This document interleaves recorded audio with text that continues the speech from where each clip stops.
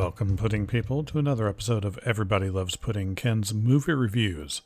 This week, we will be doing a bit of a retro movie review on Kingsman: The Secret Service, kind of as a lead-up, a preparation, if you will, for the new Kingsman movie coming out very shortly.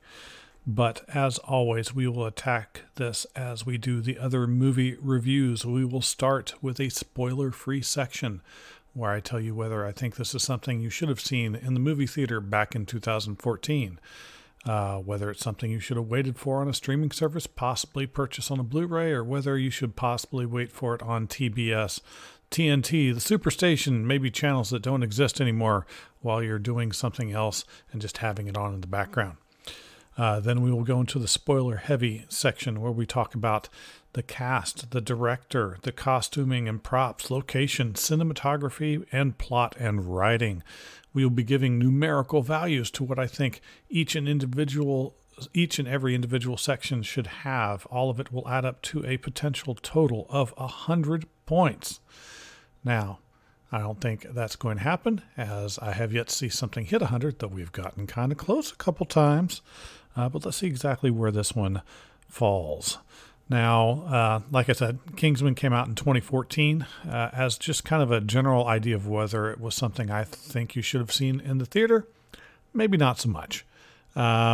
It's fun, but it's one of those that if it were me often, I probably would have waited to see it until I had it on HBO, Cinemax, Netflix, whatever it was that happened to be having it at any given time. Now, that being said, I definitely think it's worth a watch. It has a lot of really neat things going on with it.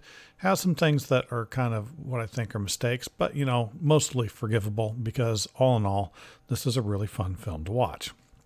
But let's break this down just a little bit.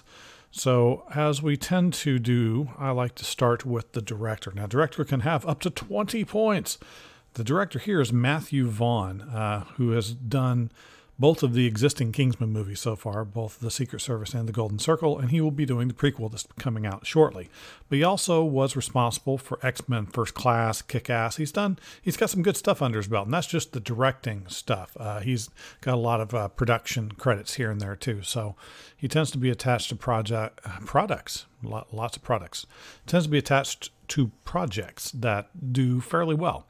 And are often the kind of thing that I will enjoy, like X-Men First Class. While not the most perfect film, again, of all time, it was a really nice reintroduction of the story. Kick-Ass was just a lot of fun, so long as you like stylized violence and can really be just lighthearted. I may not be the right word, but that's the kind of thing. It's not silly violence, but it's almost violence to a laughable degree. So long as you can keep that in mind, that it's not, you can't take it too seriously, then that is the perfect vein for this kind of a film. So having Matthew Vaughn continue with what he's doing with Kingsman, which was based on, I believe, an Image comic book, if I remember correctly, kind of a spy, an homage to James Bond, if you will. I think that was definitely the right choice to make. And because of his choices that he had with the particular subject matter and the way that it was being brought to light within the film, I think he acquitted himself very well, all in all. So if you're going to go with the director out of 20 points, I got to give him a 17. Now, I usually hop from there to the cast, but I think I'm going to go to the costuming first this time. Mix it up just a little bit. Costuming and props can get up to a 10. Now, this is kind of a weird fine line. Kingsman isn't set in a weird fantasy region. It's set modern day, or at least modern day-ish. And most everything is pretty commonplace. So most of the costuming and everything is meant to be pretty much blending in. But there are a couple of important aspects to the film. In terms of the costuming, the suit that is worn is an aspect of the character almost. So it's important that the suits that are worn look good. And the suits in this film definitely look really good. Very stylish. It definitely gives off the right vibe. Again, that 007 kind of a vibe. It's acquitted very well. The stylish nature of Samuel L. Jackson's outfits tend to allude to kind of the Bond villain without going completely down that track. They're not so ridiculous as some of those. So they're trying to skirt just the edge of that kind of a feeling without actually going all the way to 70s Bond kind of feel. And as far as the little bits of props, the ones that they bring in, the important pieces, obviously the firearms are a little more prominent on this, and they did very well. There's just bits and pieces. The little props that they use are very well done, well tailored, and just nothing that kind of detracts from the eye or yanks you out of where you are in the film. So I thought they did very well. All in all, 7 out of 10 on that. And that kind of leads to the locations. Now, the locations in any sort of a spy thriller, especially something like this, are super important. So you've got to have that feeling of just being not eccentric. That's not the word I'm looking for. They have that too, but exotic is what I was really looking for. You've got to have if you're going to be centered on a British intelligence agency and they want that to come through, well, we have to have the very proper kind of scenery. There has to be a mansion or a castle or something like that that's got to be very kind of high class. And the way that they wanted to contrast that against the lower class living conditions of some of the other individuals, I think that contrasted very well between the kind of the mansions and the low rent kind of apartment that the main character lives in. Done very well. The kind of far off base that you have to get to by flying, again, kind of the normal James Bond homage, that whole area was nice. There was a good number of different types of locations that had drastically different feels, and that really served the movie quite well. Again, it gave you that feeling of exoticness, that feeling that when there's travel that's being done, it's really being all over the place kind of a thing. So it did particularly well with that. So I've got to give that an 8 out of 10, just because also the mansion's gorgeous. Cinematography. Let's jump into that one next. Cinematography. This is one of the areas where Matthew Vaughn and the people that he works with really tend to shine. I cannot say how much I really like the way that this particular film was done. The transition between scenes was really fluid. When you're going from one shot to another within the same scene, especially within the scenes that had combat, it's quick, but it's not distracting. I mean, I'm a big fan of comic book movies, but like the final battle scene in the second of the Infinity War movies, there was so much going on, and they were trying to pack so much in. You were guaranteed to miss stuff. Even if you watched it multiple times, you're just going to miss stuff because you can't see everything. That's completely the opposite of the way that this particular film is approached. Let's use the church scene as an example. There is a great deal of stylized violence, and there's a lot of people fighting simultaneously. Now, one thing that helps is you're really only concerned with one character for the most part in this scene.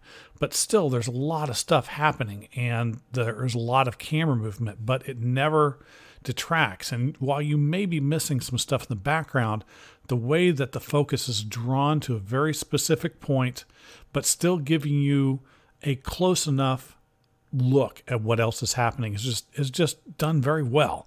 And I never felt like I was being jerked around, or like it was just too much to be able to absorb at any given time. This particular scene in this film felt a lot like Hit Girls, first real fight scene, or maybe the fight scene in the hallway with the goons towards the end of the film. It almost makes you giggle at times, and at the same time, the way that's put together is actually kind of horrifying in its own way. So, I mean, very well done. There's not a lot done with color tone that I saw in this. So, I mean, it's pretty limited on that. And while there is some CGI, it's not too heavy and isn't terrible. It's just really solid all the way around. I have to be very impressed by the way they did that. We'll give that a 17 out of 20. Now we're going to take just a moment to remind everyone to contact us if you ever have any ideas about the particular movies that we're reviewing that are maybe a little different. Maybe you caught something that we didn't catch. We would love to get your opinions. You, of course, can see us on www.everybodylovespudding.com. We have a forum section. We also are going to be on most social media. We're on Instagram, and we are also on Facebook at Pudding Guys. We're on the Twitter scape on occasion. I guess I'm a little more on that than others, but that, of course, is at Real Pudding Guys. We're even on Patreon at Pudding Guys. Now, Patreon's kind of a fun thing. You can support us for just $1 a month. That little bit of money helps us to find new people to talk to when we get these cool interviews that we can get, to be able to travel around and find new things to bring to you, to be able to upgrade equipment like this fantastic new blue microphone and mounting bracket so that I can sound all warm and nice and, beautiful. So, back on to it. Let's get to the casting. The casting in this is ridiculously good. You got Colin Firth as Galahad, one of the big people in the film through most of the project. He was, of course, in Bridget Jones' Diary and The King's Speech, among a bunch of other stuff. And he's got just this ability to give intensity and reserve simultaneously, giving you that kind of emotional that depth, but it's like right beneath the surface, and he can kind of pull that off really well. And you kind of see that in the other stuff that he's played, and I think that's one of the reasons that they chose him for this particular role. He did a great job with it. You got Mark Strong as Merlin. Mark Strong is awesome in pretty much any role that he is in. He was in the first Sherlock Holmes film that had about said Neil Patrick Harris. People with three names, that always does that to me. But Robert Downey Jr., Sherlock Holmes, obviously is in Shazam. He's just fantastic in everything he does. You got kind of a fun thing. You've got Jack Davenport in this for a bit, not a ton, but a bit. If you don't know who that is, he played Norrington in the Pirates of the Caribbean films, and he's in this briefly, but just a shining moment there. Of course, Mark Hamill is in it. He had a part as a professor in the film. Not a ton of screen time, but of course he was really good in the sections that he was in, as always.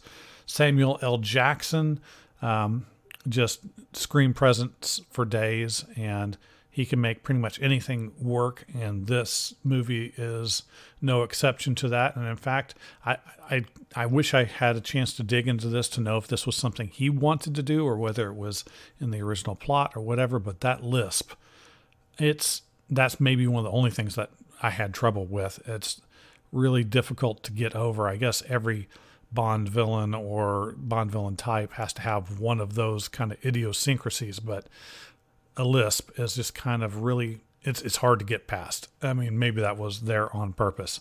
Michael Caine in it, amazing as always. I love that dude. He could read me the stuff off the side of the breakfast cereal box, and it would be Oscar worthy. Taron Egerton as the lead in this particular film. If you hadn't seen yet, he was in that Rocket Man biopic not too long ago. He did a great job. This is one of his early big breaks that I saw, at least in major films. This wasn't his first, work by any stretch. He's got 5 or 6 more credits before this on IMDb, but this was his first really big film, at least to my eyes. But one of the nice things about him as an actor, he has a really relatable demeanor.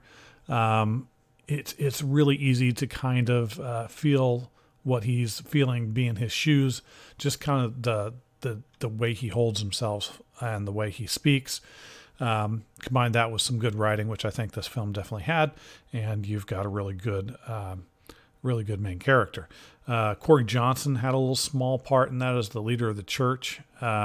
If you didn't recognize him immediately, he actually had the role as one of the agents in Hellboy. He's been in a bunch of films, a bunch of projects. He's somebody that I always just kind of pick out whenever he's there, because he's just kind of fun to see. I always enjoy it. But yeah, I mean, just a ridiculous cast, especially for a film that you wouldn't expect to have this kind of a cast. So I got to give that a 17 out of 20. Just fantastic. And of course, that brings us around to the plot and writing. Now, like I said, this was based on a comic book, and it's not intended to be taken too seriously, because it's just kind of a light action flick with some interesting style deviations from the norm. That being said, the plot is okay. It's not amazing. It's the character development is there in several of the characters, which is a big thing for me. Having the characters grow and change through any sort of a project, film or television show, is super important. It's really hard in a lot of films to do that. You may get one or two of them that have some major growth, but really there's more, almost about 7 that I saw some really good growth in their characters, some changes, possibly even more than that if I were to go back and look again. But yeah, just some excellent character development. The plot is a little hard. It's far-fetched. I mean, there's no two ways around it. It's unlikely. It's really ridiculous in a lot of ways. And I know what it's intended to do. It's intended to get the audience to think about the villain. Is it possible to be right and do the wrong thing in the service of right? And is it actually wrong? It gets you kind of thinking about morality in a couple of different ways, but it's just a little, it's lacking in a couple of senses. So I guess maybe the two biggest things, it's one, I guess here's the best way I can put it. Really strong to start, solid through the center, at the end does not stick the landing. Maybe that's the best way I can put it, because they build up really well, and for the most part, everything follows very well. But there are two big things that I had a problem with in the film towards the end. They're trying to stock people that they think are going to be important, because they're going to basically kill most of the people on the planet and start over with a smaller population. Okay, something that's been seen before, but sometimes the people that they are grabbing are not going of their own free will. One is held in captivity, and Egerton's character finds her and is about to rescue her, and she says something about a specific sexual favor if she were to be rescued and things were to happen in a very specific way. It's so awkward. It's intended to be funny, and in a way it kind of is, but the delivery is a little flat. And if you don't nail that joke perfectly, it just comes off as kind of sexist and demeaning in several respects. It just comes off wrong, and I could see how it could really turn certain people off and be taken poorly. And I think it probably was by quite a few people.